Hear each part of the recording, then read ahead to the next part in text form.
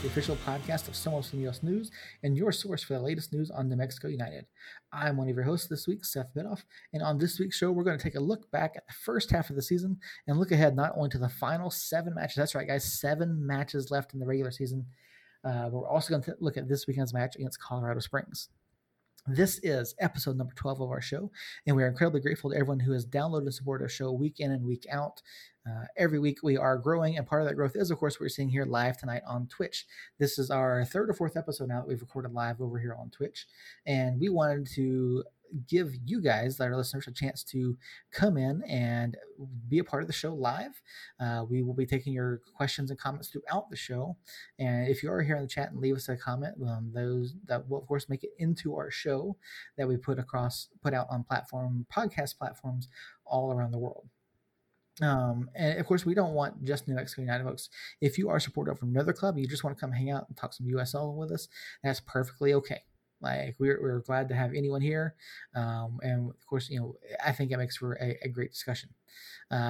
If you're watching live on the stream, you've already heard from my friend, my partner, my co-host Jacob. I'm gonna bring him in here in just a second to the podcast proper.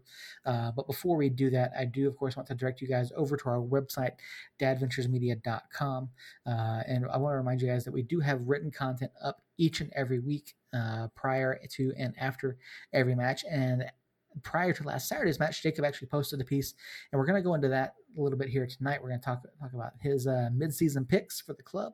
We'll get my thoughts in there as well. If you're here in the chat with us tonight, we'll get your guys' input as well. So be sure to go check that out. That's dadventuresmedia.com. And not only do we have coverage of New Mexico United over there, we do also have a blog where we talk about our lives as dads and all the different things that go along with that. It's a partner to our other podcast that we do, the Dad Ventures podcast. You can, of course, check that out as well. And we do have some video game coverage over there as well. And we are working on getting updated content as we go forward. Now, all that out of the way, I want to bring in, of course, my friend, my partner, my co-host. I've already mentioned him once. Jacob, how are you doing, man? I know we were talking before the show. You guys have been a little bit busy. Your wife just got back into town. So it sounds like you've had a little bit of quiet time. I did. I had a little bit of time to just hang out at the house by myself and eat some food that the other guys won't eat and watch some TV that the other people won't watch and just relax, go to bed whenever I wanted to, not have to worry about trying to get the kids to bed and fight that. So it was a one nice night, and then I got another one coming up this weekend. So in fact, Saturday for the match, I will be home by myself, so I'll be able to fully enjoy it distraction free and hopefully write something right after and not be distracted about it and stuff like that. So looking forward to the match anyways. It's always bittersweet when everybody's gone because I do enjoy my alone time, but at the same time the kids aren't home and that's kind of weird. So yeah, I'm a little bit jealous of that. I would love to be able to sit down and watch a match without interruption. During the actual match time. Of course, for me, I typically have to watch it later in the evening after the match is already concluded. So I typically already know the result, but go back and watch it at like 11 o'clock midnight before I get to do my stuff. But I completely understand the feelings, about being away from your family, and it's always tough, especially when you're so used to them being around.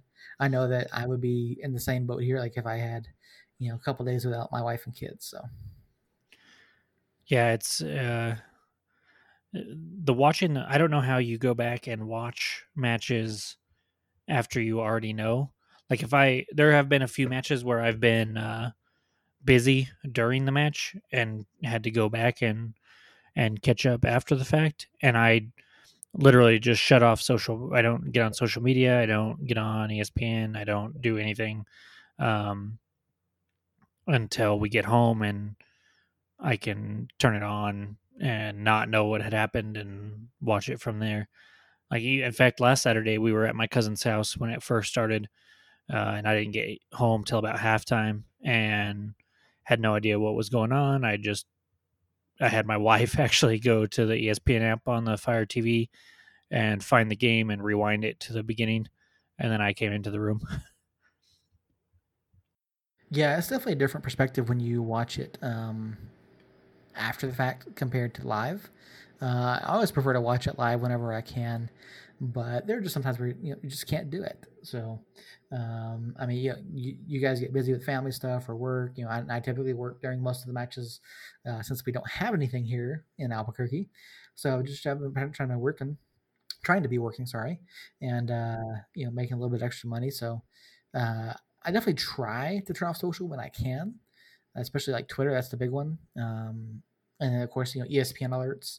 So I try to avoid them as best I can, but there is stuff that just pops up from time to time that you just can't help seeing. So, but yeah, it's definitely strange, having to go back and do that when watching it live. I think has its benefits, but of course there's also a benefit to watching it after the fact, because then like you can pause it, rewind it, and all that kind of stuff, and go back and rewatch highlights. I know during one of last week's matches, I probably watched one of the goals like 4 or 5 times, trying to make sure that I had information right for my article. So there's a pros and cons to doing it either way. Well, when it's on ESPN Plus, you can always pause and rewind, um, which is really nice. Like I said last week, I got it at like halftime and I rewound it all the way back to the beginning, and then fast forwarded through the hydration break and halftime and the other hydration break and any injuries and stuff like that. I can just click the fast forward button a couple times and not have to sit through it. Yep, always one of the great things about ESPN Plus. And guys, if you don't have ESPN Plus, go sign up for that. You can catch every single New Mexico United match live. We are not sponsored by ESPN Plus, but Jacob and I are both subscribers to that service, and it allows us to not only watch New Mexico United week in and week out, but we can watch any USL match in its entirety on demand or live, should we so desire to do so. But yeah, definitely a great service. Everyone should be checking that out. I know that it's been a fun. It was a fun 8-day stretch over the past week for United and United supporters. 9 points from from 3 matches, uh, including 6 points against the defending champion Real Monarchs. It's been I think I think what was it 2 weeks ago we sat down, we gave our predictions or what we thought would be a good road trip for United coming off of the Phoenix loss, and I think we said 7 points would be a great road trip. Yeah, I thought 2 wins and a draw would would be the most likely outcome. I got to say though, as the week progressed, after the Colorado Springs match, and then about halfway through the Wednesday match against the Monarchs, I was like, man, these guys just look. We looked really good, and they looked really bad. And at that point, I think I would have been surprised if we didn't get the 9 points. Yeah, I think a lot of folks probably felt the same way, and we knew going in that Real had not been a good club throughout the season. They had lost a lot of folks, and it was going to be a bit of a struggle for them. But I don't think anyone expected this. I mean, United got one clean sheet allowed against Real, had 2 clean sheets in 8 days, allowed 1 goal overall, and I just want to point out I nailed both predictions last week. You did. Uh, sitting there talking with Aaron about it, watching the match Saturday night. I said I nailed both predictions, like absolutely just nailed them. I was very pleased with myself. So I was happy that I called the alternative lineup, is what I'll go ahead and call it, on Wednesday, because I did think that we were going to see new faces. Which, honestly, I mean, it might not have been.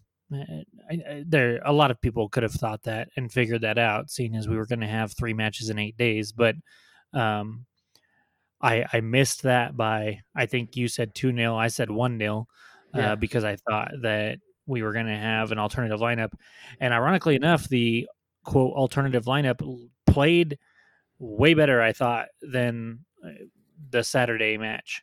Like if you just look at one, we had a clean sheet. Two, we had, I think, way more chances in that first match. Now, Romeo couldn't finish most of those chances, any of those chances of his, and we will touch on that later. Um, but yeah, I thought that they played really well on Wednesday, even with a lot of the normal starters out. And honestly, could have made my prediction of, oh, I think it'll be 1-0 because we'll have some starters sit, some normal starters sit. Could have looked really stupid. It looked pretty bad, anyways. Uh, but it could have looked really bad had they actually scored as many times as they could have. Yeah, no, it was a very good match for United. I mean, I will say that I think with that lineup, I think for me going into it, I expect us to come up with a stronger lineup on Wednesday than on Saturday. Um, but I was very pleased with the way we played Wednesday night. Yes, we ceded a lot of possession, but I think we were more than willing to sit back and let Real try to attack, knowing that they didn't have the bodies necessary, they didn't have the talent necessary to put enough goals past us. So I think Troy was perfectly okay letting them have. I think it was like 62% possession or something like that Wednesday night. And then we flip flopped that on Saturday, and we actually had 62, I think, percent of the possession on Saturday night. Funny enough. Yeah, it was a very different look between the two lineups. I mean, Wednesday obviously was more of a traditional 3-4-3, and then Saturday night, of course, you get everyone back in. Bees, who came out after the fact and said that he felt really refreshed, despite he was disappointed to not play Wednesday night. But he understood why Troy did it, and he felt really good going to the match Saturday. And of course, Bees got another goal. Bees plays, Bees scores. That's all there is to it. United has looked so good these past three matches, and they're really starting to pull away from the rest of the group. Yes, El Paso does still have one match in hand, but even if you add that in right now at this point, if El Paso did have one more win on their schedule, they would still be 4 points back. And with 7 matches to go, I mean anything is still possible, but they still have to play us twice more. I think it is. If we get the schedule up on the screen behind us here. Yeah. Yeah, we got 2 more against El Paso. So I don't even if you go ahead and count one more for El Paso, I don't think they've got a shot. But we can take a look at that here a little bit. We talk about our second half predictions, but Well, you want to go over my article for the first half, or would you like to jump right into the games? We already started kind of touching on the games, but yeah, we already started touching that. We did have, I think, 2 pieces of news this week. We'll hit those real quick. First and foremost, today the news came out from the club. The Saturday, September 5th match against El Paso, that was, of course, supposed to be the next first match at home, has been relocated to El Paso. I think we both kind of predicted this, both kind of saw this coming. Were you really surprised by the news today from the club? no. And you mentioned in the video press conference about Bees talking about how he was sad not to play on Wednesday. I caught it. Troy said that there were some questions about playing on the road and stuff, and Troy said, "Well, we know that the next 2 matches are on the road, and we're just gonna focus on yada yada yada."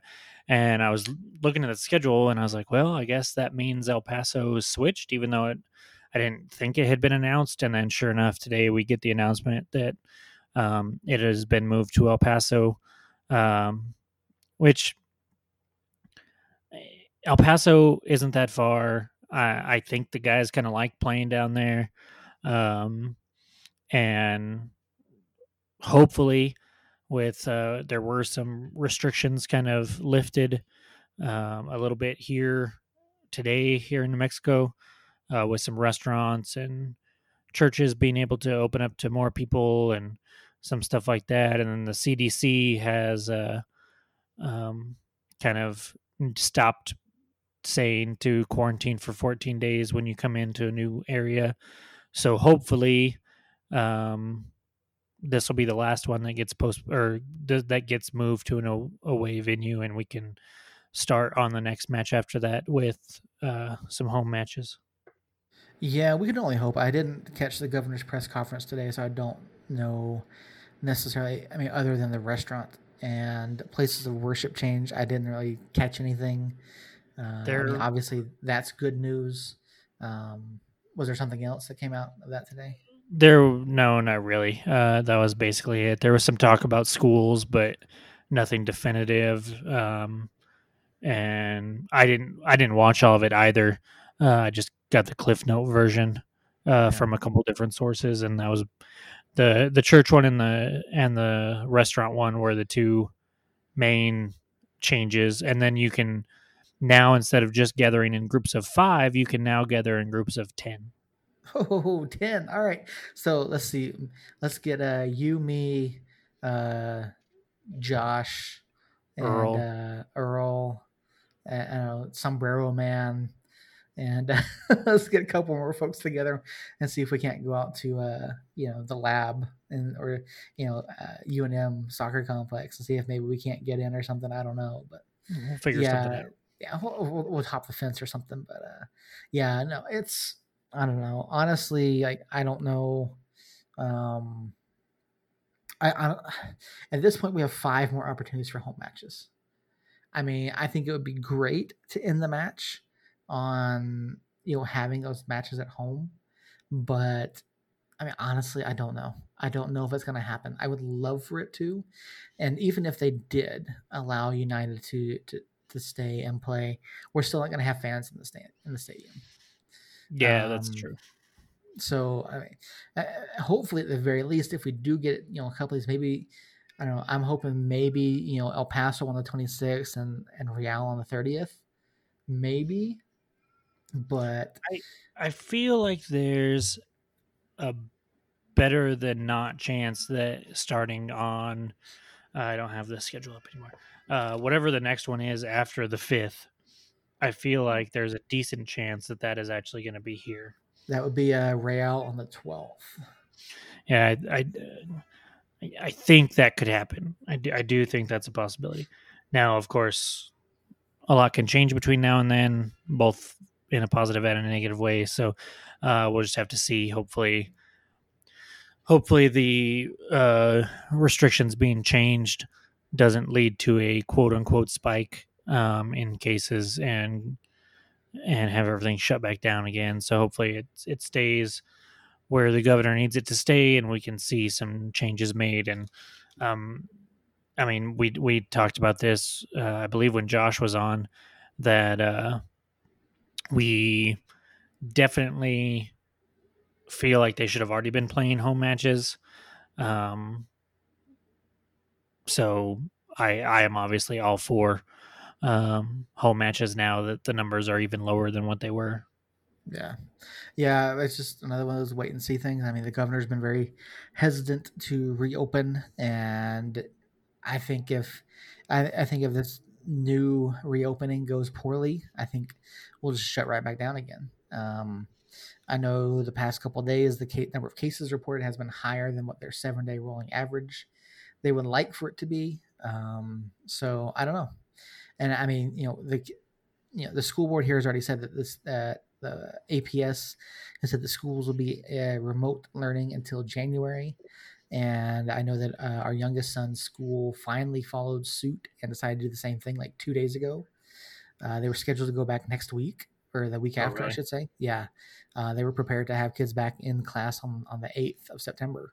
But they decided like 2 days ago to extend that through the end of December as well. So um, So we have here in Fort Sumner, we actually have younger grades that are in person right now. Um, I believe the kindergarten class here, they have it's a 5-to-1 ratio for students to teachers. So I think the class is only 10 kids, so they have 5 meet Monday, Tuesday, and then 5 meet Wednesday, Thursday. Um, and then my son, who will be in Head Start, is actually looking to go back on the 8th, or go in on the 8th and actually do in person stuff on the 8th. yeah, I think it's a lot. There's a lot going around, a lot to consider. No matter who the source is. So, um, yeah, it'll be interesting to see what happens. So we're gonna cross our fingers for Saturday, November 12th, September 12th. I'm sorry, against Real Monarchs SLC. But who knows? I think, yeah, like I said, my as much as I would love to see that, I honestly don't think it's going to happen until later in September. But I don't know. It's going to be. It's just wait and see. And even then, I mean, we're still hopeful that the club will even let media in. So last time we talked to the club about that, prior to all this, they didn't know what was going to happen.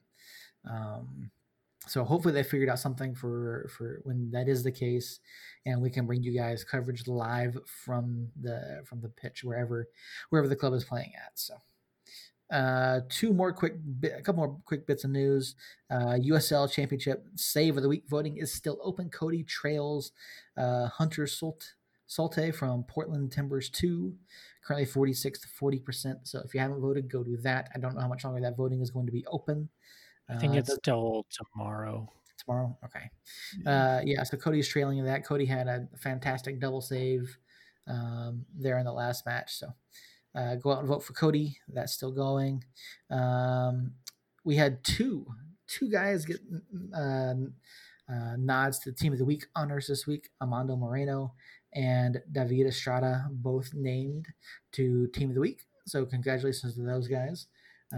Armando, of course, did score in both games over Real this past week, and he's really coming into his own in the club. I think he's playing particularly well right now, and of the newer faces, I think he's definitely had one of the bigger seasons so far in terms of impact. So yeah, I agree there. I think David was technically on the bench for Team of the Week, so it's kind of like an honorable mention, but he still was on there. It still counts. And then Armando, like you said, his performance the last several games has been just outstanding, and definitely coming into his own. And David with the 2 assists in the midweek match last week. He looked really good. He looked really good coming on Saturday, so he definitely deserved some recognition there. Yeah, completely agree. Those guys both played fantastic in both matches, and it's great to see more New Mexico United players get mentioned among some of the top players in the league each and every week. So, and then the final bit of news, I'm sure you heard about this, Jacob, not necessarily United specific, but since St. Louis is earning a MLS club in the not too distant future, St. Louis FC has decided to close up shop at the end of the season this year, which is a shame. They, along with United, both made it to the quarterfinals of the Open Cup last season. And St. Louis FC has been a contender the past couple of years. I think they're still in playoff position currently. Let me pull that up and double check that real quick. But I think that's a shame. I mean, do you feel like St. Louis FC should shut down and move on, or do you think there's room for both USL and MLS in the same city? I mean, Miami's got both going right now, but Miami is not St. Louis, and I don't know. I don't know the market there well enough. I don't know how many fans St. Louis really draws. What I do know is that St. Louis does have a very passionate supporter group, and it's sad for them to have something that they are so passionate about being taken away from them through really nobody's fault other than Big Brother over there in the MLS is going to bring in a club, and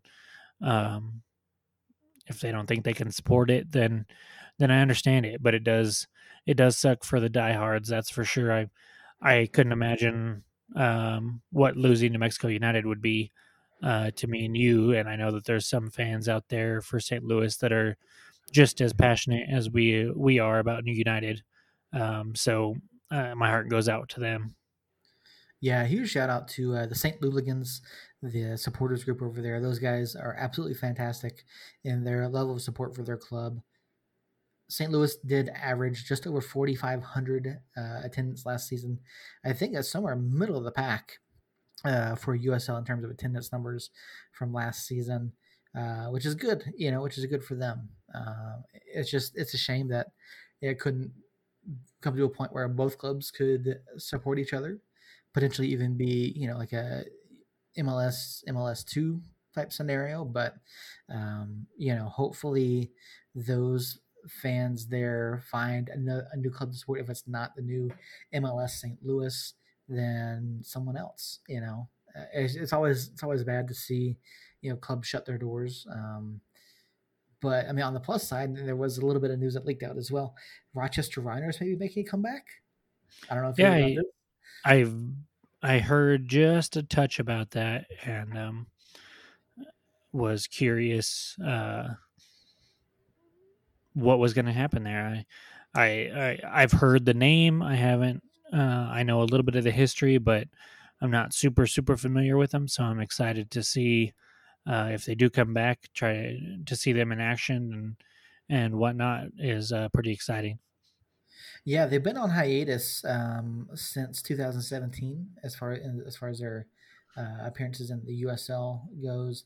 Uh, they did. They're also the only non-MLS team to have won the Open Cup. So the Rochester Riders have a bit of a history there.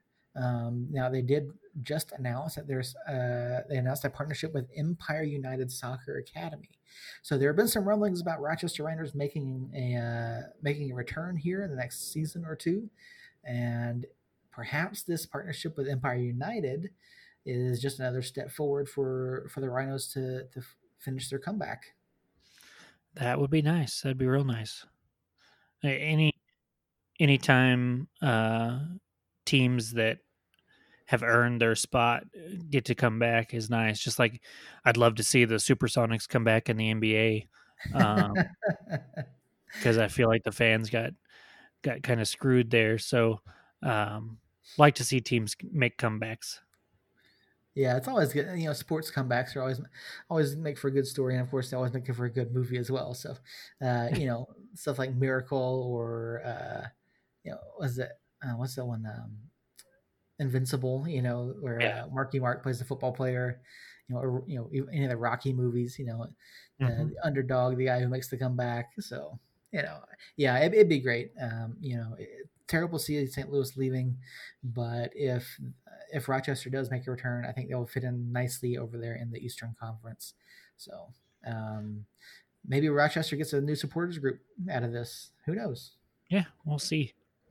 So, all right, guys, that's all the news I could find this week. Didn't really get too much from the club, and so I mean, we're past the halfway point. We've got 9 matches played now, 7 matches to go.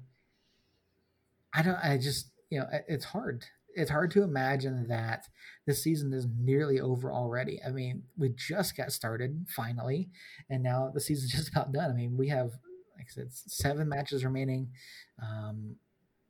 I mean, what? Before we get into your article, Jacob, what's your biggest takeaway for United here in the first half? I mean, how can it not be just where we sit on the table and the fact that we played all of them on the road? I mean, that is we were an okay road team last year, but not spectacular. I do think that we've ended up. We talked at the beginning of the year about how we thought that this could be. I hesitate to say the group of death, but it was definitely a wide open group. You had El Paso and the Monarchs coming from the Western Conference Championship last year, and Colorado Springs with a new coach and things looking up. But then once we actually got to the season and got to actually see teams on the pitch, Colorado is bad, like they, for the most part, always have been. The Monarchs have struggled mightily, and El Paso is our younger brother who we just continue to hold off. Every time we play El Paso, I just think of, have you seen, like, when the big brother is just extending his arm out all the way, holding the little brother's head, and Oh the little yeah, brother is just swinging away trying to get to the big brother, but he's just too little. That's what I think of when we play El Paso. So we actually, I feel like we kind of lucked out on the group a little bit. But you can't take away the fact that we have a 7-point lead. All of our matches have been played on the road, and honestly, the team is just kind of coming together, uh, just like we thought they could back in March when we talked about the new signees and stuff like that. This is the team that we envisioned. Um, but at the end of the day, to be leading the group after playing 9 road games, that's the biggest takeaway.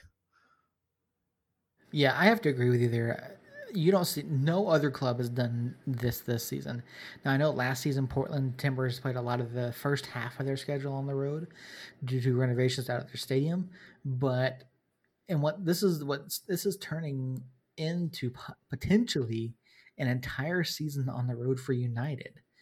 Now I don't think that's ever been done in the history of USL. I don't think it's ever been done in the history of like MLS even. So and honestly, I can't think of a single league anywhere where a team has had to play their entire season away from home. And I don't think you can ask for a better performance than what we've gotten out of these guys. We're seeing United win 1 goal matches, 2 goal matches. We've seen 3 clean sheets in 9 matches. We had 4 all of last season. I mean, really, the only thing that we've realistically looked good in every match except for Phoenix. And even then, I think that was just a couple miscues Yeah, by like a couple individuals. that's what I was gonna say. Is that the Phoenix match? You look at the final score, um, and you see, oh wow, 5-2. But there was things there that could have easily flipped. And I'm not saying we could have won 5-2 just as easily as they did, but it could have been a lot closer. Either a draw or even a 1 goal New Mexico win. Had a few things like an offside call on Dadashov been called correctly, or a few miscues on the defensive side actually been taken care of like they should have. So yeah, I've been thoroughly impressed with every match for the most part this year. Yeah, I don't think anyone can argue with that. I mean, and honestly, I think we're finally starting to get a little bit of respect over in the USL Championship power rankings. They have us listed as 6th right now, heading into this weekend. Obviously, in front of us are Orange County, Tampa Bay, San Antonio, all of whom are undefeated. So, I mean, makes sense. Yes, Orange County has still played 3 fewer matches than we have, but the other Orange two, County, Orange County has lost now. they did. They lost on Tuesday night to Las Vegas, of all teams. Oh, that's right. No, sorry, they've got. Sorry, on the power rankings here, they Yeah, got I the think that winning was before loss the Tuesday draw game. backwards. So yeah, they're 4 wins, no draws, 2 losses. Is what it looks like for them. No, I think for the power rankings that came out before that match, so it's at the time it was 4 wins, Okay, no losses, and 2 draws, and now they're 4 wins, 1 loss, and 2 draws. yes, you are right. Okay, there we go. Yeah, so yeah, they were number 1. I mean, understandable. I mean, they've been playing very well in the matches that they have played. And then the other 2 clubs ahead of us are Indy 11 and Phoenix Rising. I don't think anyone can debate Phoenix Rising being ahead of us.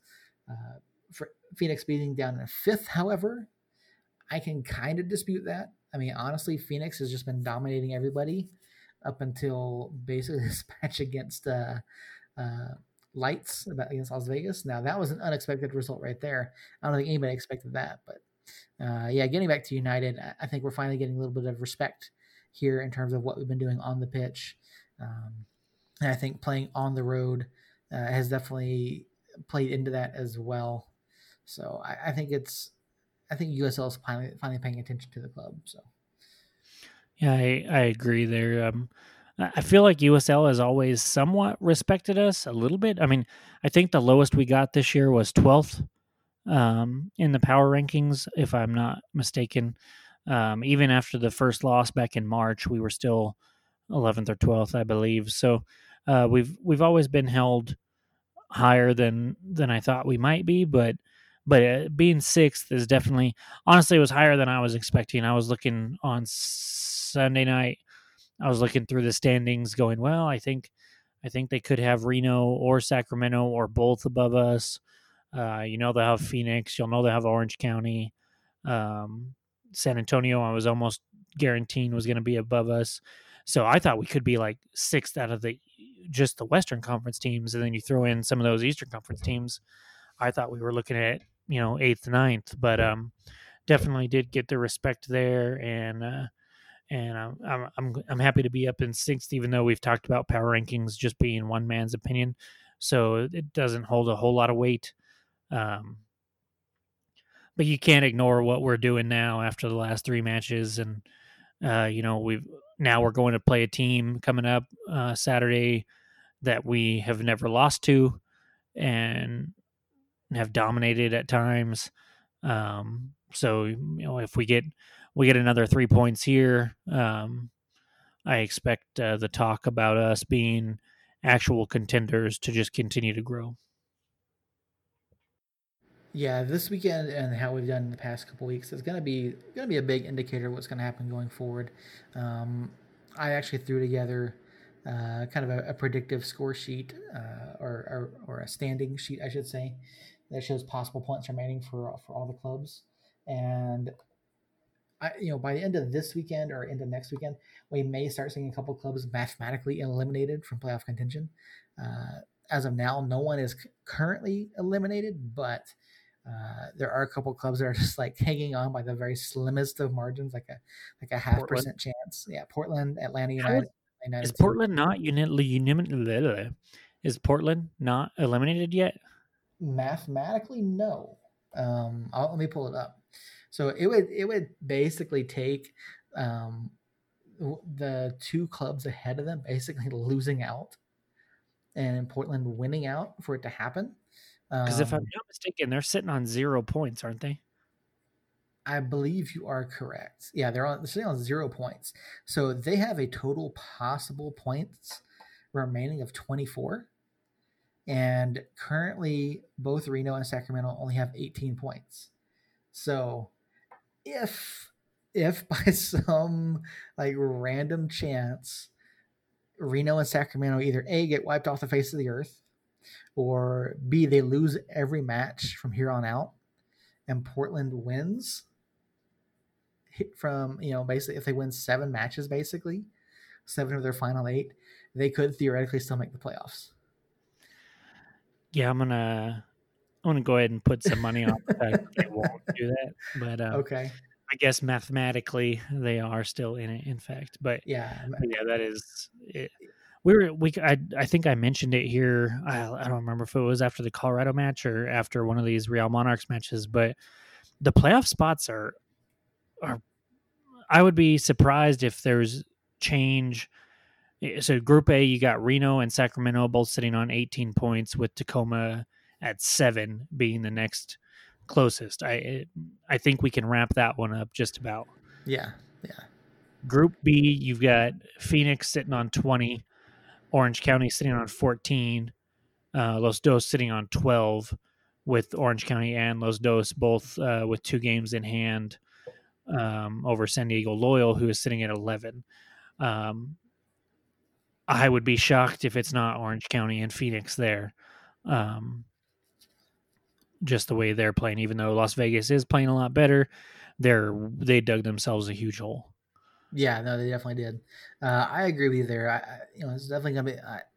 I'm about 99% sure it's gonna be Phoenix, and I could see. I mean, really, you got any one of 3 clubs.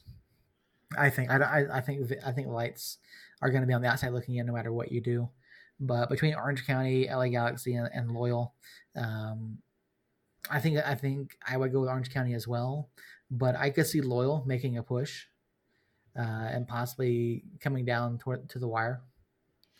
Yeah, I mean I could, but Orange County's got 2 games in hand over them, and I don't think they've played yet, or if they have, it's only been once. And I expect I fully believe that Orange County is the better team, and should win more than they draw against Loyal. So that's just going to be tough to overcome what is right now a 3-point deficit. But if Orange County were to win, the two games that they have in hand, that's a 9-goal deficit or a 9-point deficit, and that might be insurmountable.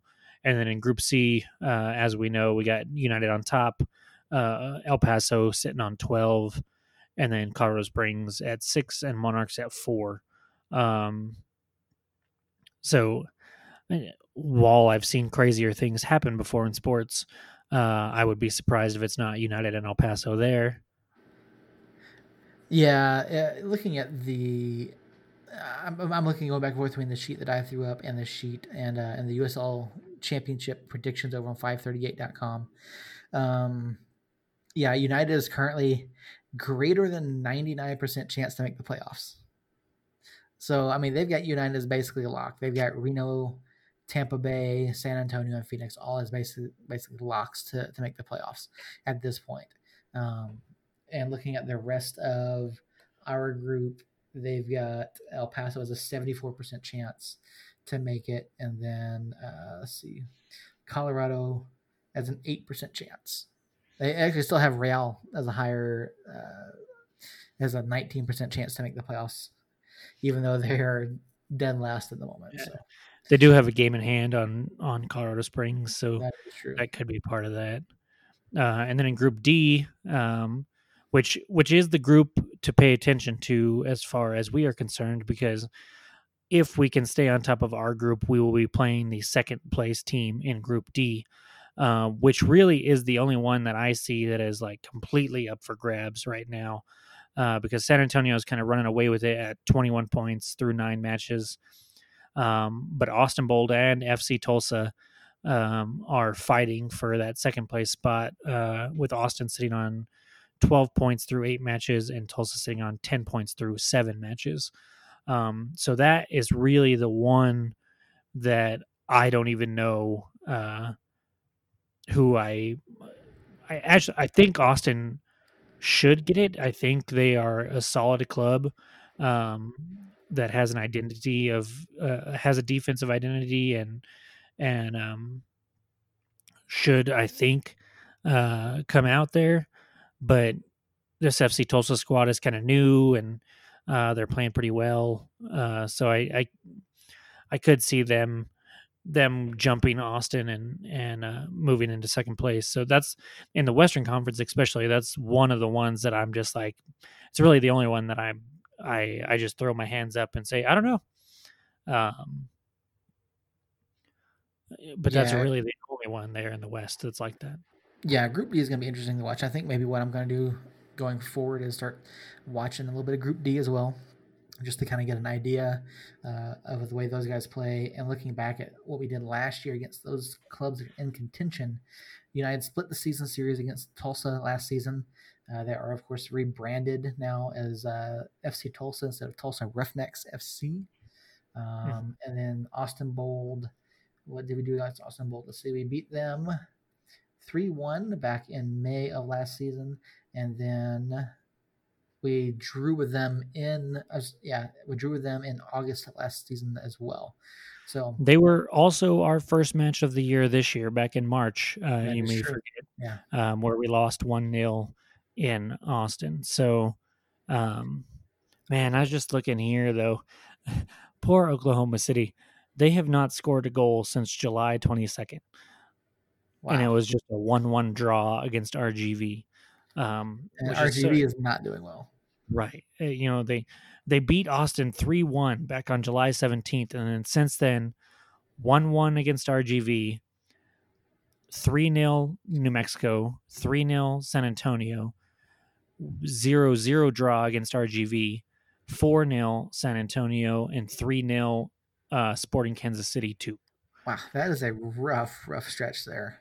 Yeah, they have not played very good. And because of that, they, while not completely out of it, they have played one more game than Austin and 2 more than Tulsa and are only sitting on 6 points.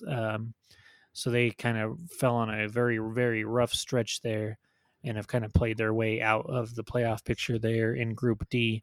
So I really think I will be focusing in on some Austin and FC Tulsa matches from here on out to kind of scout who we might be playing, assuming we can hold on for the first place in Group C. Speaking of Austin Bold, they had a match last night against our Colorado Springs brethren over. I believe that game was at Weiner Field up in Colorado Springs, and Austin took a 4-0 lead going into half and ended up drawing 4-4 against Colorado Springs in one of the most bizarre soccer matches I think anyone will ever see. Yeah, that quickly became a meme over on the USL Pro Yeah, I mean, it subreddit. was crazy. So I gotta say that doesn't look great for them as far as it doesn't scare me a whole lot. I mean, the fact that they can jump out to a 4-goal lead in a half is very impressive, but to not be able to hold on to it against a side like Colorado Springs, uh, um, I don't know, man. That's kind of crazy. And I won't go into the East too in depth, but for the most part, there are three groups, 2.5 groups that are basically wrapped up, kind of like everywhere else in the West. The only one that's not is the Group E, which is Indy 11, Lou City, and St. Louis. Even Sporting KC2 is kind of in the mix there. All four of those clubs have double-digit points and are fighting for the 2 playoff spots there. So just for soccer entertainment, that is a group to keep an eye on if you're not just obsessed with the West, which I could kind of care less about the East most of the time. I follow it enough to know a little bit, but not a whole lot. But that group has been entertaining from the jump, so that is one to watch. I would love to see St. Louis get in somehow. Even I mean, they're in a group with Indy 11, who has been a very hot team coming into this year. They have Tyler, I believe is his first name, Pashner. Yep. That is, it was just tearing the league up to begin with. And then Lou City, of course, has that brand new stadium, um, and has been to 3 USL Championship Cups in the last 3 years. They've been to 3 in a row. So they are obviously a quality side, but I'd love to see St. Louis kind of try to fight and get away in there and go out at least in the playoffs for their fans to have something to cheer for at the end. Yeah, I think that'd be great for them as well. So there you guys go. You heard it right here. Keep an eye on Group D to see who United may be playing come playoff time this season, and keep an eye on Group E, where all 4 clubs are still very much in contention. They're 9 points from first to fourth in that group there, and anything can happen, as we've seen several different times throughout the season.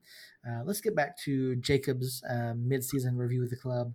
I mean, obviously, we're not going to go word for word through Jacob's article here, but we do want to highlight Jacob's picks, and we'll talk about those. So first up, Jacob, you had offensive player for the first half, and you went with surprise, surprise, Chris Wehan.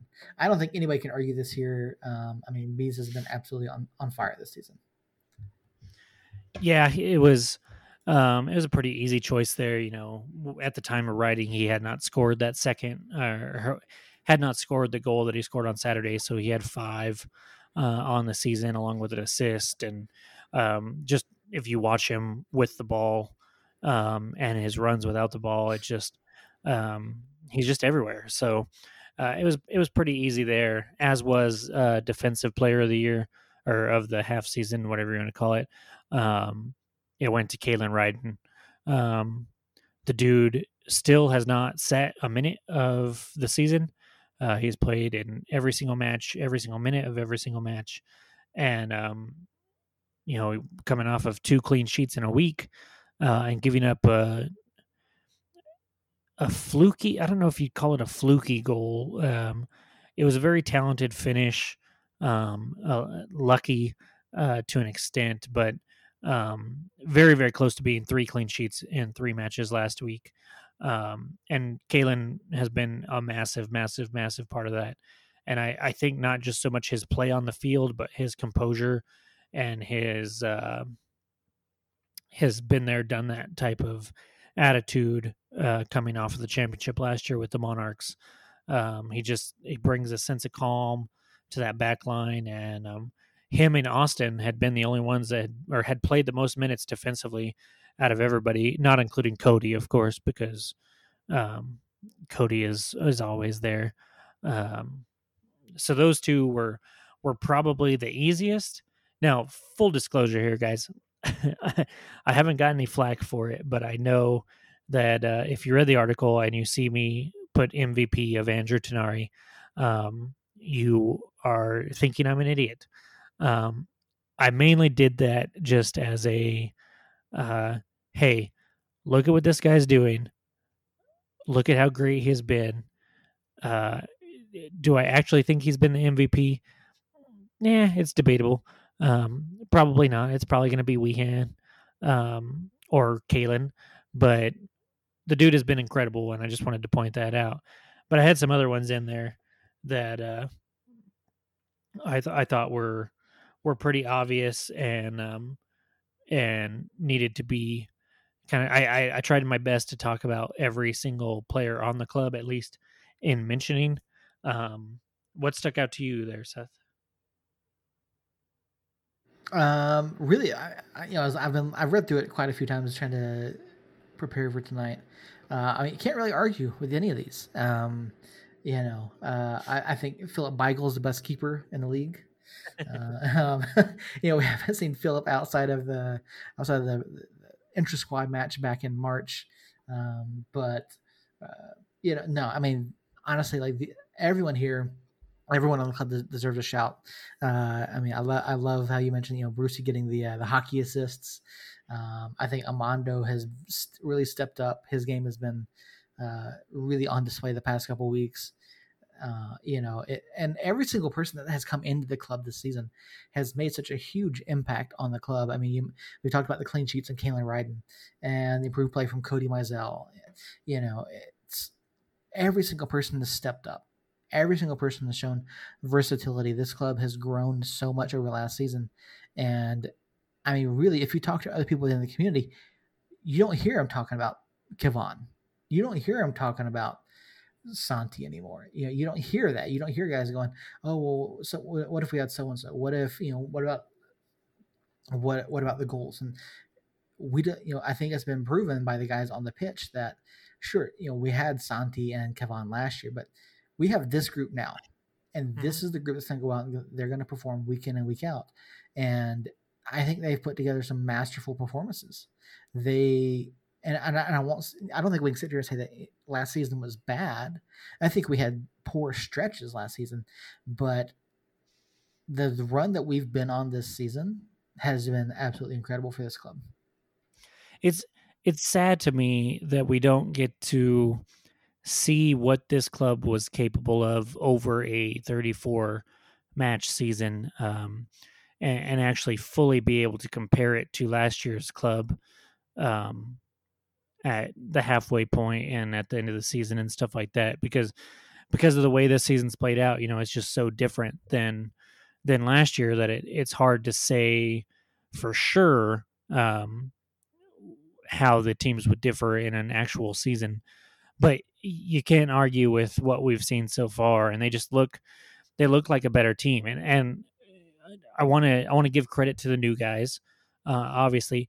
I also want to give some credit to the coaching staff. I feel like last year, in fact, Coach Lassane mentioned it in the video presser that happened on Wednesday, where he said that last year, see if I can remember exactly what he said without pulling it up. Last year, they were more system oriented and talking about,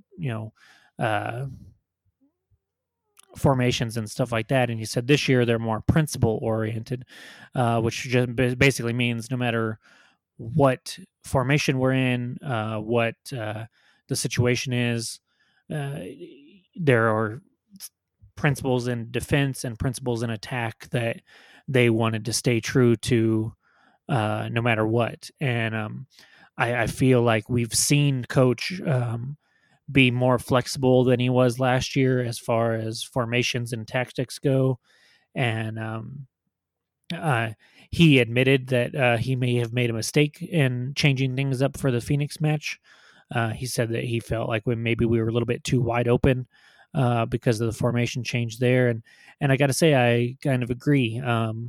So I feel like a lot of our progress has come from, Coach Lassane being in his second season as a head coach. I feel like he's learned quite a bit and adapted and changed just enough to make a huge difference to go along with the new guys, and it helps when you have the added depth that we have this year. I mean, you saw it in the game on Wednesday. We had, I think, 5 or 6 regular starters not play or not start anyways.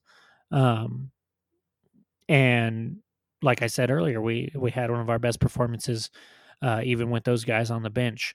And I don't think you could have said the same thing last year. In fact, I know you couldn't, because there were matches when Santi set and Kavan set and Devin set that we looked a lot different when we set those guys last year. And this year, like I said, we set 6 of them and had one of our most dominant matches of the season. So um, the added depth and Troy being a little more flexible and just learning from last year's mistakes, I think has helped a lot.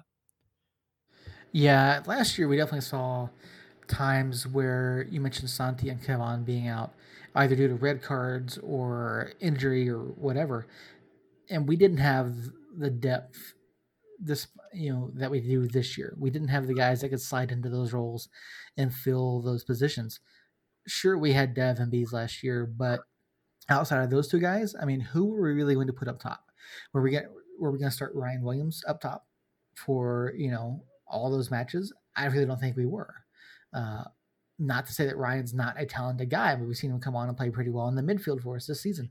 But it's just it's a differently constructed club this year. You've got Amando that can slide up top. You've got Romeo that can go up top. You've got Bees, Dev. You've got guys that can Josh that can play in the midfield or in the back. You've got Salih that can do the same thing. You've got Brucey who can play either side of the pitch. I mean, this club is just Troy has adapted this club and gone after signings that really make a difference, and it shows week in and week out with these guys. Yeah, and you see, like, so the two main departures with Santi and Kavan last year, we made signings basically right after each of those departures were announced that were almost signings that were like, hey, I know we just left Santi, but guess what we're going to do? We're going to bring in Amando Moreno to basically play Santi's position, and we're going to be fine. And, I'm trying not to compare Amando's season so far this year to Santi's season so far this year, because if that was the case, Santi just gets blown away in that aspect. But trying to compare it to Santi's year last year, I think Santi had a hotter stretch there where he started off that first month of the season just on fire. But I just feel like Amando is he's more. Santi turned into kind of a one-trick pony. And I was one of Santi's biggest defenders there towards the end of the season when he wasn't scoring. Everybody was saying, he doesn't have a left foot. He just wants to get it on the right and cut inside and get it on the right and blast it in. And that was all that he wanted to do. And I acknowledge that to an extent, but I felt like he did more than that. But Amando just does more than anything Santi did for us last year as far as a total package. He defends way better than Santi ever did. He's starting to finish now. He's got a couple assists in there. And he seems more of like there were times last year when you'd see Santi, see one of his teammates mess up and you would see Santi hang his head and kind of mope back on defense. And Amando, we see none of that. In fact, in that second match,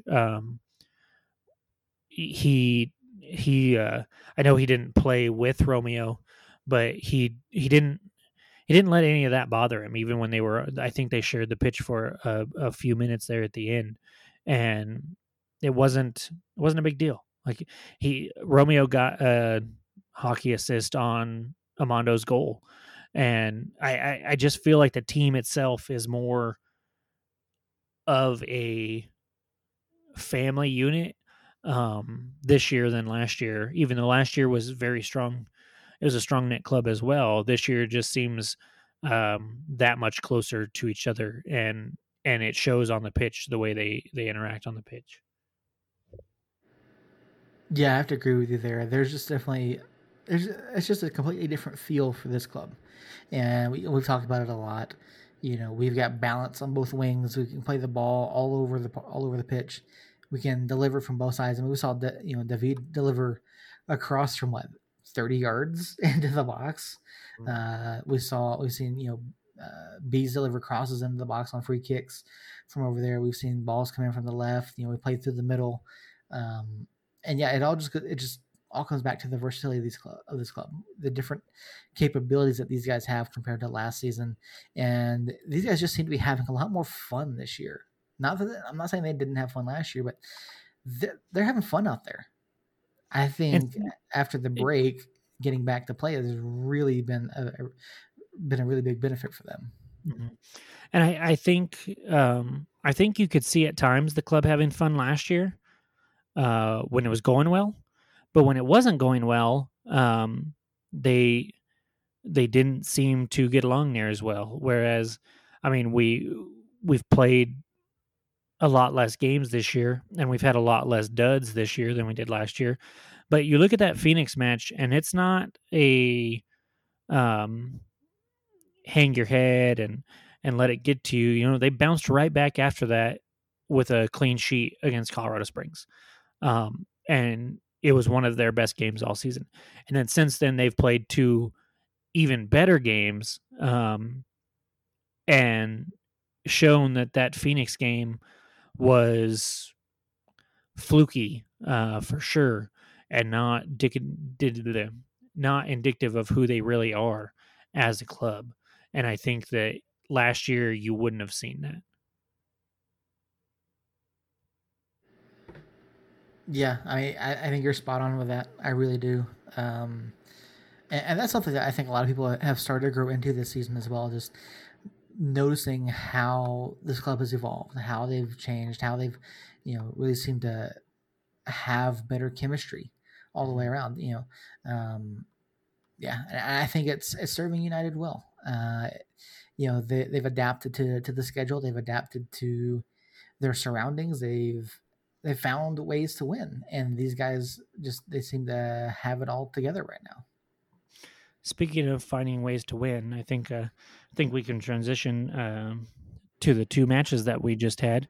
I do thank you all out there who did read the article, and appreciate all the feedback that I've got back on it. And it was fun to write. And I think at the end of the season, we need to get together and write an article just on the new guys, because there's so much meat there left on the bone to talk about the new guys.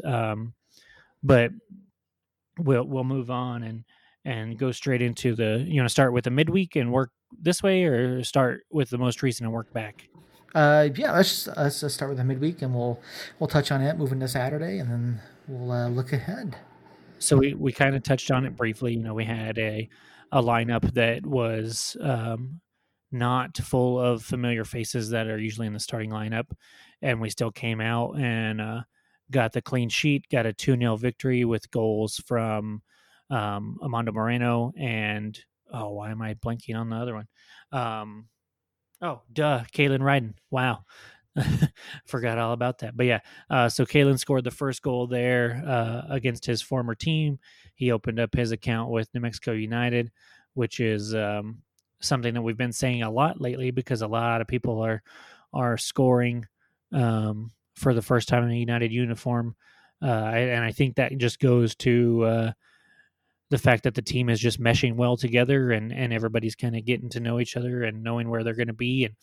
And David put a beautiful ball into Kalen at the back post, and he knows what to do with it when you put him back there unmarked. So So that was a great goal. And then the Moreno goal was another spectacular one. Real quick, it was off a goal kick. Cody bombed it down the side. Romeo got it over to Estrada. Estrada up over the top to Moreno, who I believe it was one touch, kind of chipped the keeper there because he got behind the back line and just had the keeper to beat, and it went to the back of the net. Just some beautiful soccer there. I saw a lot of people getting on Romeo Parks' case and talking about how terrible he was and this and that and the other. And look, yes, he didn't finish. He lacked a little bit of composure there. But guys, he led his league last year in the third division in Ireland, or third division in Ireland, I believe. He knows how to finish. He is a goal scorer. In his USL days before he went over to Ireland, he scored goals. Like, he knows how to, and you see that with the finish that he had against Phoenix. So that's going to come. What sticks out to me is you don't see Devin make the kind of runs that Romeo made to get into those dangerous positions. And I love Dev to death. He's done so much for the community and so much for the club, and I think he is a great player in his own right. I want the guy that gets in there and gets those chances and is one-on-one with the keeper 3 times in one match, because eventually he's going to finish those. And if he can consistently get into those positions, that's going to work out in our favor big time. Yeah, I didn't really get all the hate on Romeo either. If you have issues with Romeo not scoring in one match, I direct you to players such as Romelu Lukaku or Miguel Almiron, who did not score for quite a while. Just seemed to not have great matches. It happens. Everyone has a bad match. That doesn't mean that he wasn't playing well. He just didn't finish well. I think that it was overblown. It was overblown, that the hate on Romeo as far as that goes, and I think he's gonna have a rebound match here pretty soon. To me, it reminded me of an early match from last year. It was Tacoma. Kevon had 3 chances, very similar to Parks's. He blasted one over the bar. One got saved, and he missed wide on another, I believe. And at the time, he hadn't really scored. He did end up scoring in that game, and that was the big difference between his game and Parks's game. But until then, he really hadn't scored much for us. And then we know what he did. He led the team in goals. Was a spectacular finisher there at the end. Took all of our PKs. And was just really good for us on the offensive end. Now, there were things about Kevon that drove me nuts, but just talking about finishing, it reminded me of that very much so, because he struggled to finish, and then all of a sudden he caught fire the rest of the year. Now, Romeo isn't going to have 30 more games to try to figure it out like Kevon did, but he's going to get on the score sheet again multiple times before the end of the season. He's so big and he's so fast and talented that he's going to put himself in those positions. And for those complaining about him and saying that he's terrible and this and that and the other, you just got to be patient, guys. It'll come. It will come, and I have no doubt in saying that he will finish some of those chances in the future for us this year. Yeah, just preach patience to the folks. I mean, that's all there is to it. I mean, it's gonna happen. It just, like I said, everyone has a bad match. Everyone's missed shots. I mean, we missed a lot of shots last season. We've still missed shots this season that we probably should have converted. It's just, yeah. I mean, Romeo is putting himself in positions to score. and you do that enough times, you're gonna get the goals. That's all there is to it. And it's crazy to me that in a game that we won 2-0 for our second clean sheet in as many matches, a game that Ryden scored against his former team, a game that Moreno came in off the bench and scored. Um, that was just aside from possession, it was just complete domination by us. For so many people to just be complaining about the fact that we got 4 chances that were point blank, basically, that were missed. How is that your takeaway from that match? Like, I just don't understand. I didn't understand the hate for him, but I digress. It was still a fantastic match. We got the clean sheet. Like I said, Cody made a couple spectacular saves. I believe that his save that is on for save of the week is actually from that match, if I'm not mistaken. But they kind of blend together since they were both against the Monarchs. But nonetheless, it was a fantastic game that saw our bench step up huge and gave us the fans um, great confidence in the fact that we have um, you know how deep do you think we go? I mean, is there anybody on this team that if they were to be put in that you would be like, ugh, I don't know, because I can't think of anyone. Alenvi was one that I was worried about to begin with, but he's come in and done spectacular. We haven't seen Sammy that much in meaningful minutes, and I would love to get a chance to see him. But no matter who's on that back line or who's in the midfield or who's up top, I'm just confident that they're all going to do their job and get it done, no matter who it is, and that's the whole roster, which is way more than you could say about the team last year. Yeah, I mean, there are a couple guys that I would definitely like to see get more match time. Sammy being one of them. Ryan is honestly Ryan has not been like high on my list. Um, he just he always seems to be like the odd man out. I mean, last season you had Juan Pablo and Mohamed insert actually, Salih in the Mohamed played midfield. Yeah, a lot of minutes with Guzman there in the middle last year.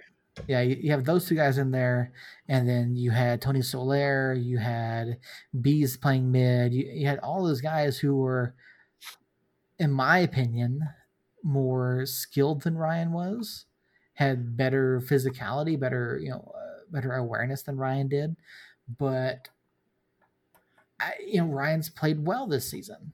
And to be fair, last year Ryan was in a walking boot Mm-hmm. for the majority of the season.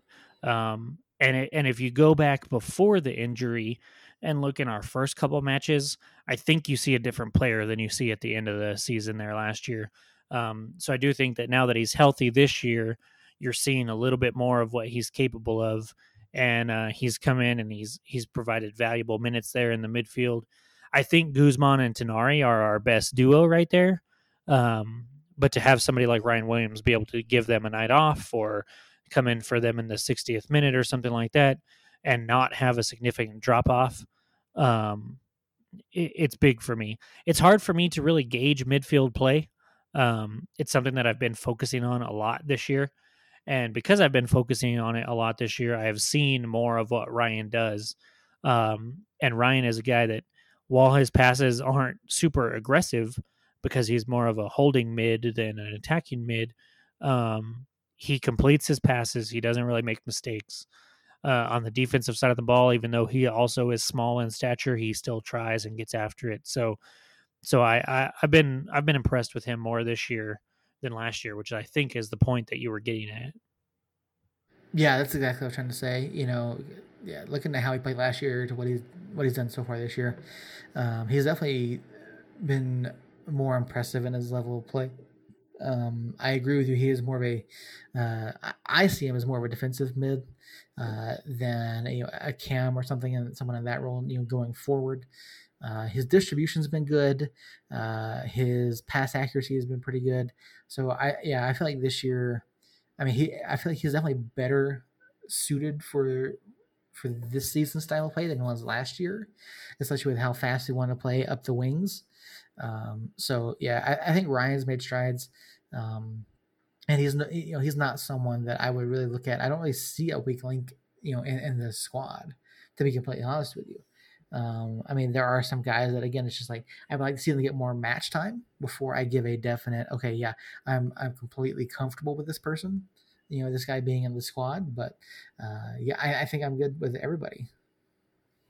Yeah, I just I scrolled through the roster one more time, and uh, just as a small exercise, I'm just going to read the roster real quick, just for everybody out there. We got Cody Mizell and Philip Beigel at the goalkeeper. I would love to see Philip get some run, see him get some time in between the posts there, and I think it'll come eventually. But our defenders, Austin Yearwood, Sam Hamilton, Josh Suggs, David Najim, Rashid Tete, Justin Schmidt, Kalen Ryden. All of those are just so. I mean, Austin has made a team of the week. Kalen Ryden, we talked about him. Suggs, we've talked about him, and his versatility and the fact that he was a captain and played on the back line for us all last year. Sam is versatile as well. Has been playing center back along with Tete there next to Ryden.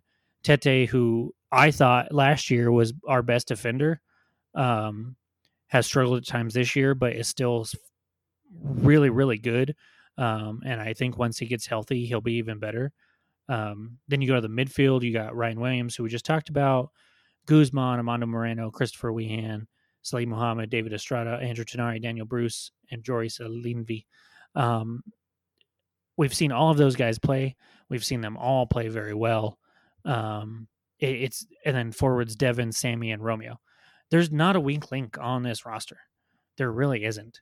And it's awesome to see that depth being able to be utilized. And I think that in this short season, where some people might not say that it's as important, I think it's just as important as in a longer season, just because every game matters that much more.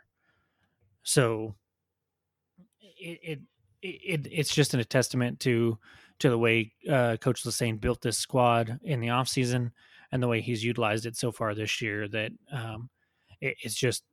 I love it. It makes me so excited. Yeah, there's definitely a lot to be excited for, and looking at the way the club played last week against both. Oh, hello, sorry, my cat just jumped up on the desk again. Seeing how the club played in both matches last week against the defending champions has gone a long way, I think, to a lot of people to say, hey, look, this squad really has a chance this season, and they're gonna basically give it everything they've got.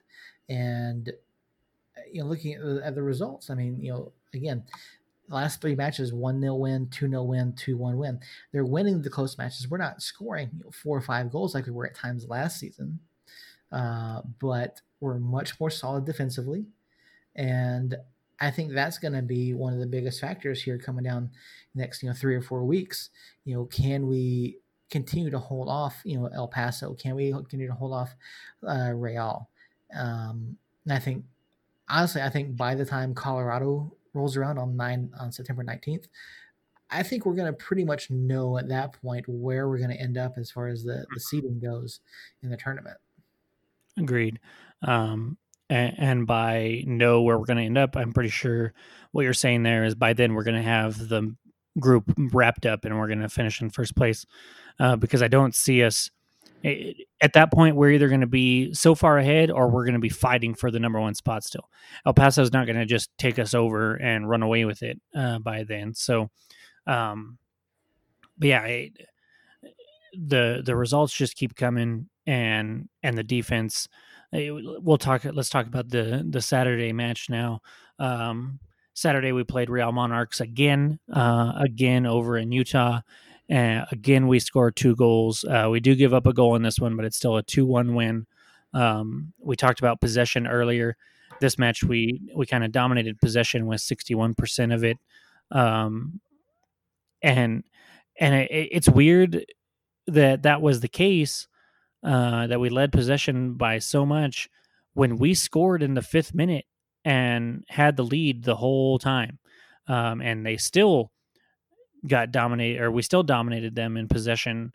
Usually, when you see a team get out like that, especially we saw Wehan score in the 48th minute. So basically, the whole second half, we were up 2-0. Well, actually, not the whole second half because they came back pretty quickly after that Wehan goal, but we were up 1 or 2-0 basically the whole match, or by 1 or 2 goals. I mean, basically the whole match. And Monarchs still couldn't muster enough possession or enough attack to really threaten us. I mean, I don't know about you, but even after they scored that first, I will say when they scored their first goal at first, right after they scored it, I was a little nervous. But then once the match settled down again, it was like, oh yeah, we're the better club. We're gonna win this. It's really not in question. Did you kind of have that same feeling?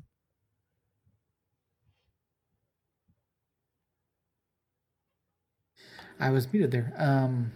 Yeah, honestly, I didn't really see any sort of challenge in Saturday night's match.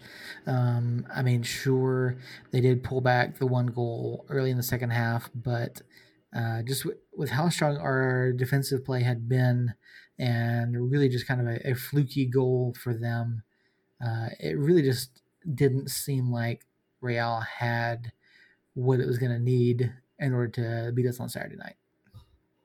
You know what I think it was for me. It had nothing to do my worry when they scored that first goal had nothing to do with how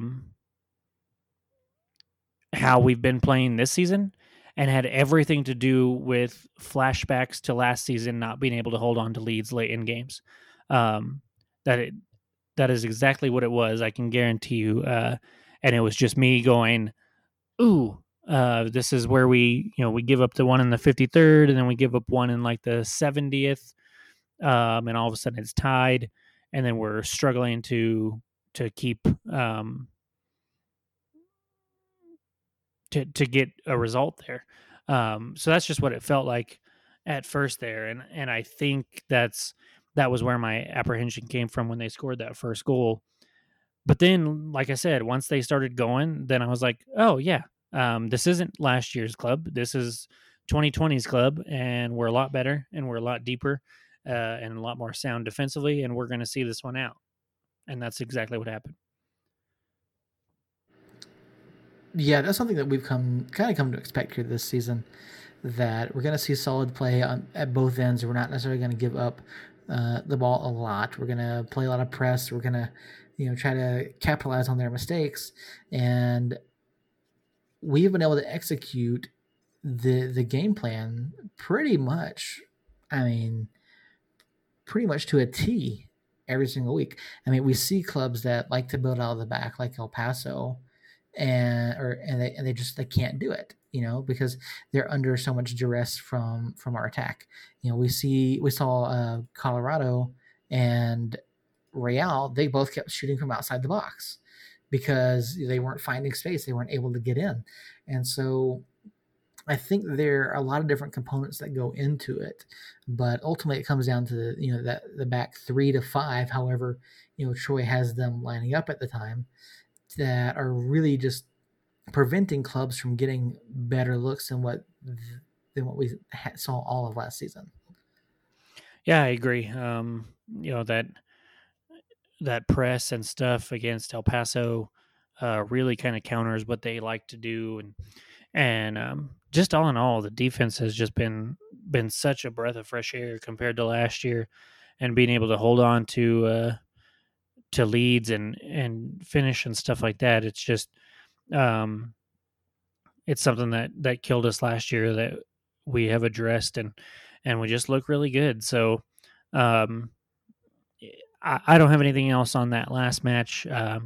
If you do, feel free to jump in, but otherwise we'll look ahead to the Colorado Springs match coming up in a couple days. I say let's move right along. Awesome. So we got Colorado Springs yet again.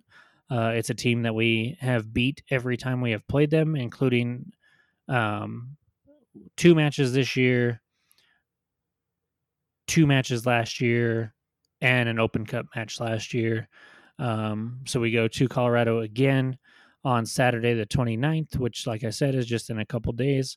I know the last time we played them, I talked about how hard it was going to be to beat the same team 4 times in a season, most of which are going to be on the road, it looks like, if not all of them.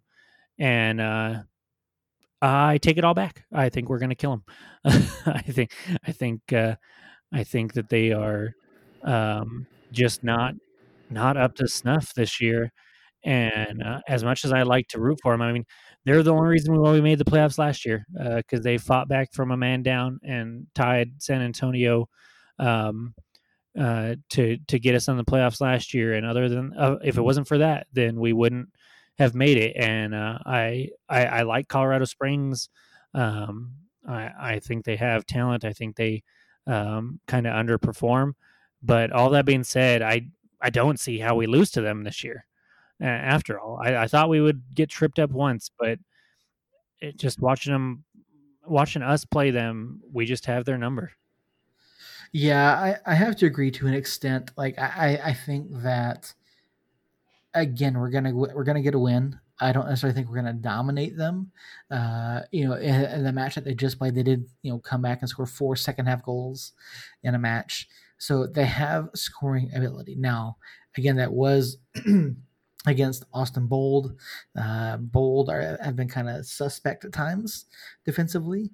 Now, I definitely think that we are better defensively than they are. Both Colorado and Austin Bold, obviously, but they've got guys, Christian Valesky, they've got George Labisi that can score, that can create opportunities, that can be dangerous. So I'm gonna have to go with a 3-1. But I think it's going to go something like we're going to go up 2-0 early. We're going to surrender one around half or just after the half, and then we'll add a third. So. Okay, I was going to say, so you just said you don't think we'll dominate them. No. Then you have us putting 3 on them and winning by 2 goals. Yeah. I think it'll be a 2-1 win. It just we like those 2-1 wins this year. We've had 3 of them already. It'll be another 1-goal win. We've had 4 of those already. We have their number in a mental makeup way. I think. I don't know that. I don't think they're a drastically worse team than Real or El Paso or anything like that. I just think they have it in their heads that they can't beat us because they can't. And because of that, I think similar. I think we go up 2-0 and then end up conceding 1, kind of like we did against the Monarchs, and walking out of there with a 2-1 win for the second time this year. It's going to be an interesting game, though. You mentioned some names there with Valesky and Labisi that they definitely have a chance to attack and put up some numbers, and they've got some confidence coming off of this midweek match. But at the same time, they just played a midweek match, one that they had to exert a lot of effort in the second half to pull out a result. So we'll have to see what that took out of them and see if they have enough energy and enough mental makeup to bounce back and put up a fight against us coming up on Saturday. So we normally do the guesses for the score there. How do you see the rest of the season going, though? Both on a macro sense, as far as do we finish at the top of the table, and what do we do in the playoffs a little bit and stuff like that, but also like who are some guys that you think will have some outstanding second half? Does Wehan continue his form throughout the whole season?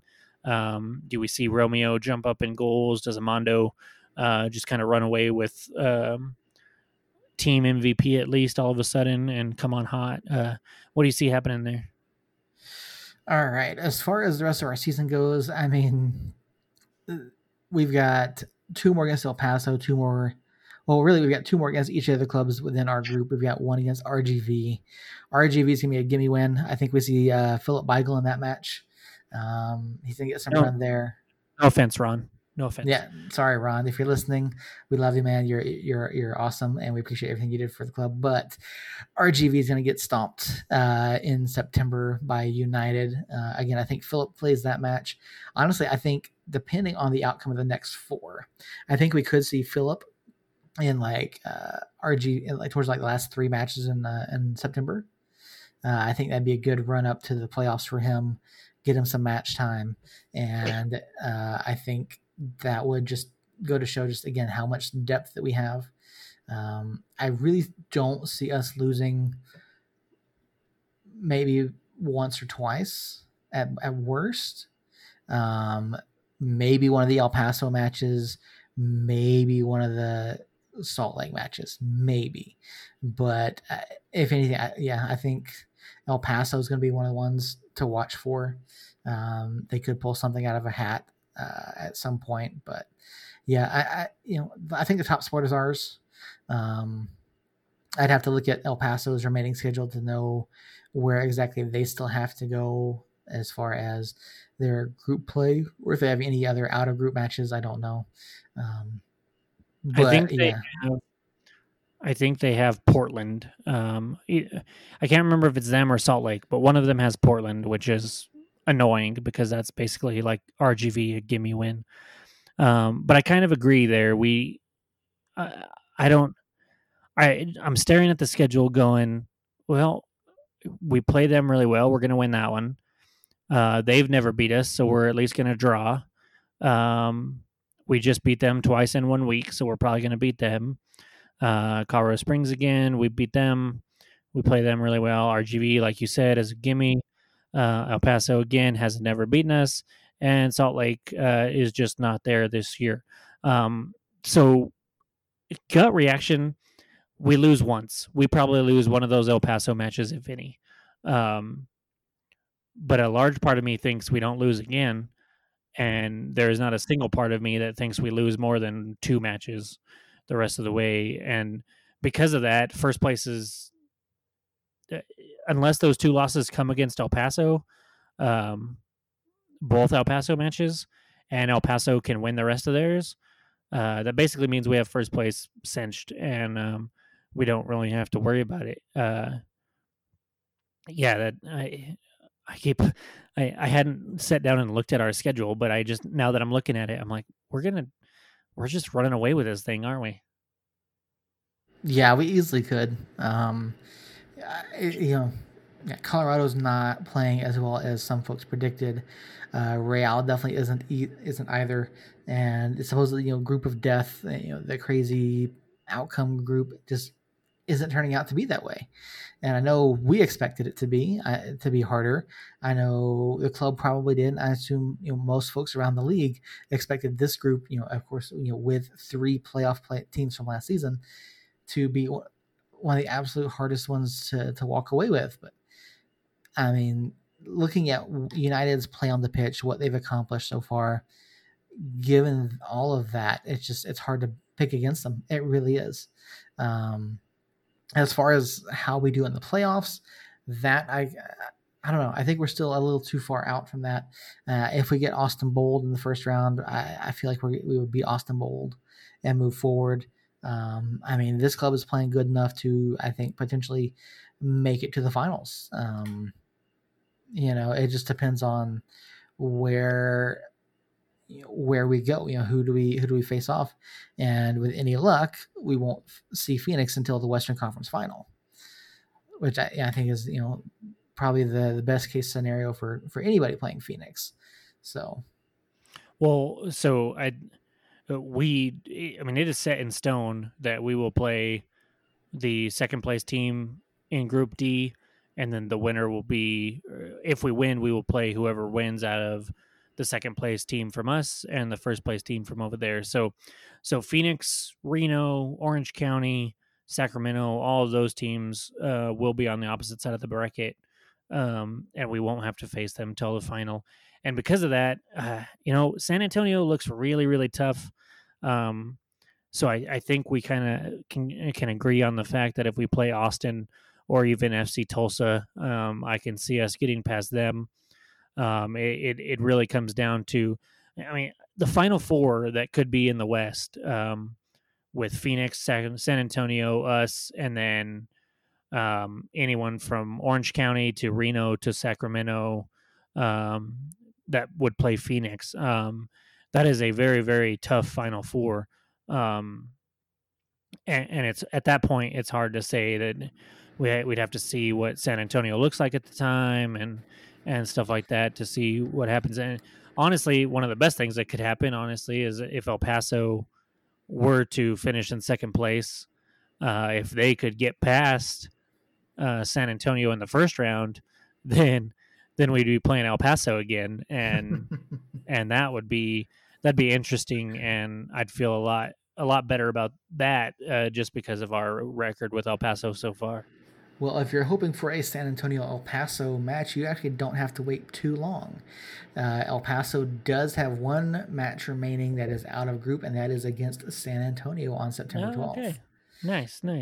So we may get a preview of that there. We may get a chance to see just how good San Antonio is ahead of any potential playoff appearance. So that'd be kind of interesting to get two rematches out of group in the playoffs when we had such a weird out of group schedule.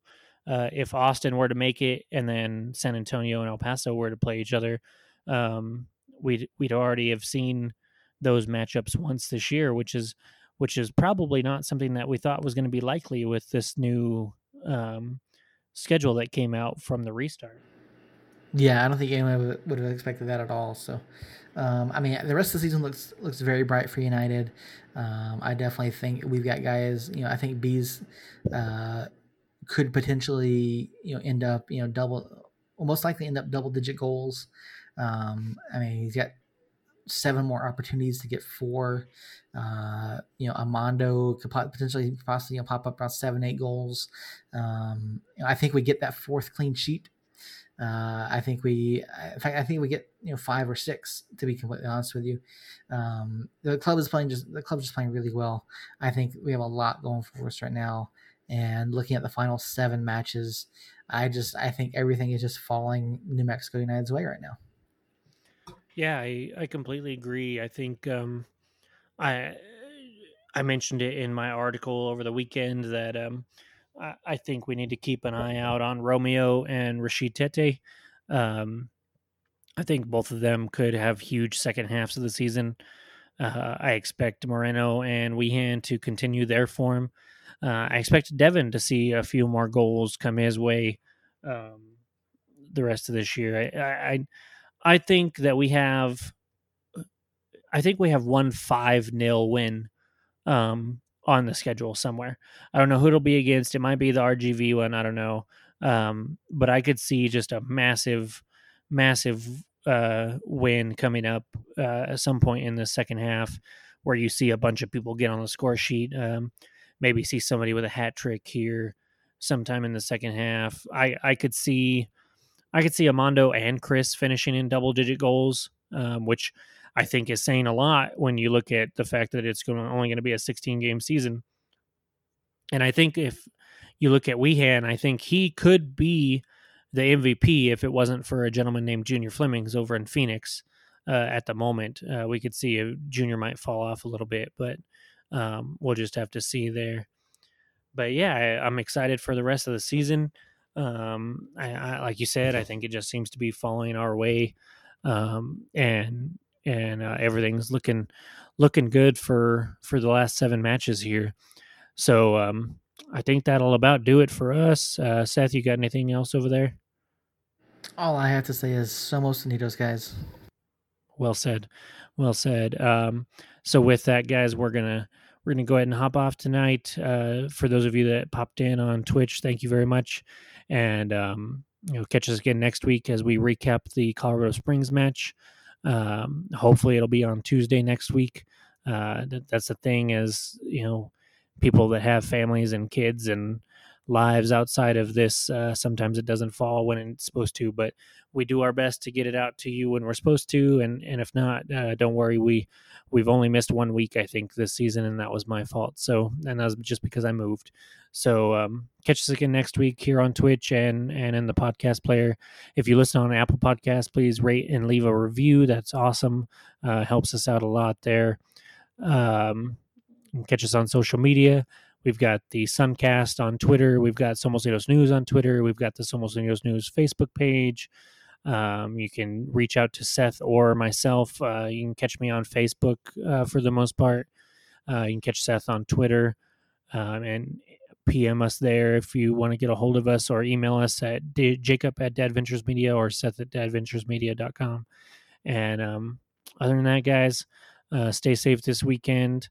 Go out and support some restaurants. Go and eat at your favorite places there. Give them some business, and catch the Colorado Springs match this Saturday at 6:00.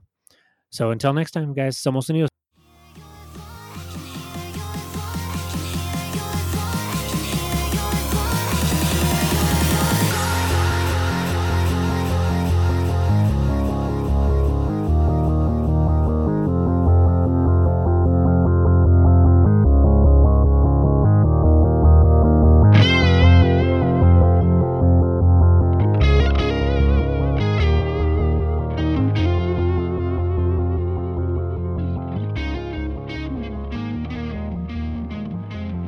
You've been listening to Suncast, the official podcast of Somos Unidos News.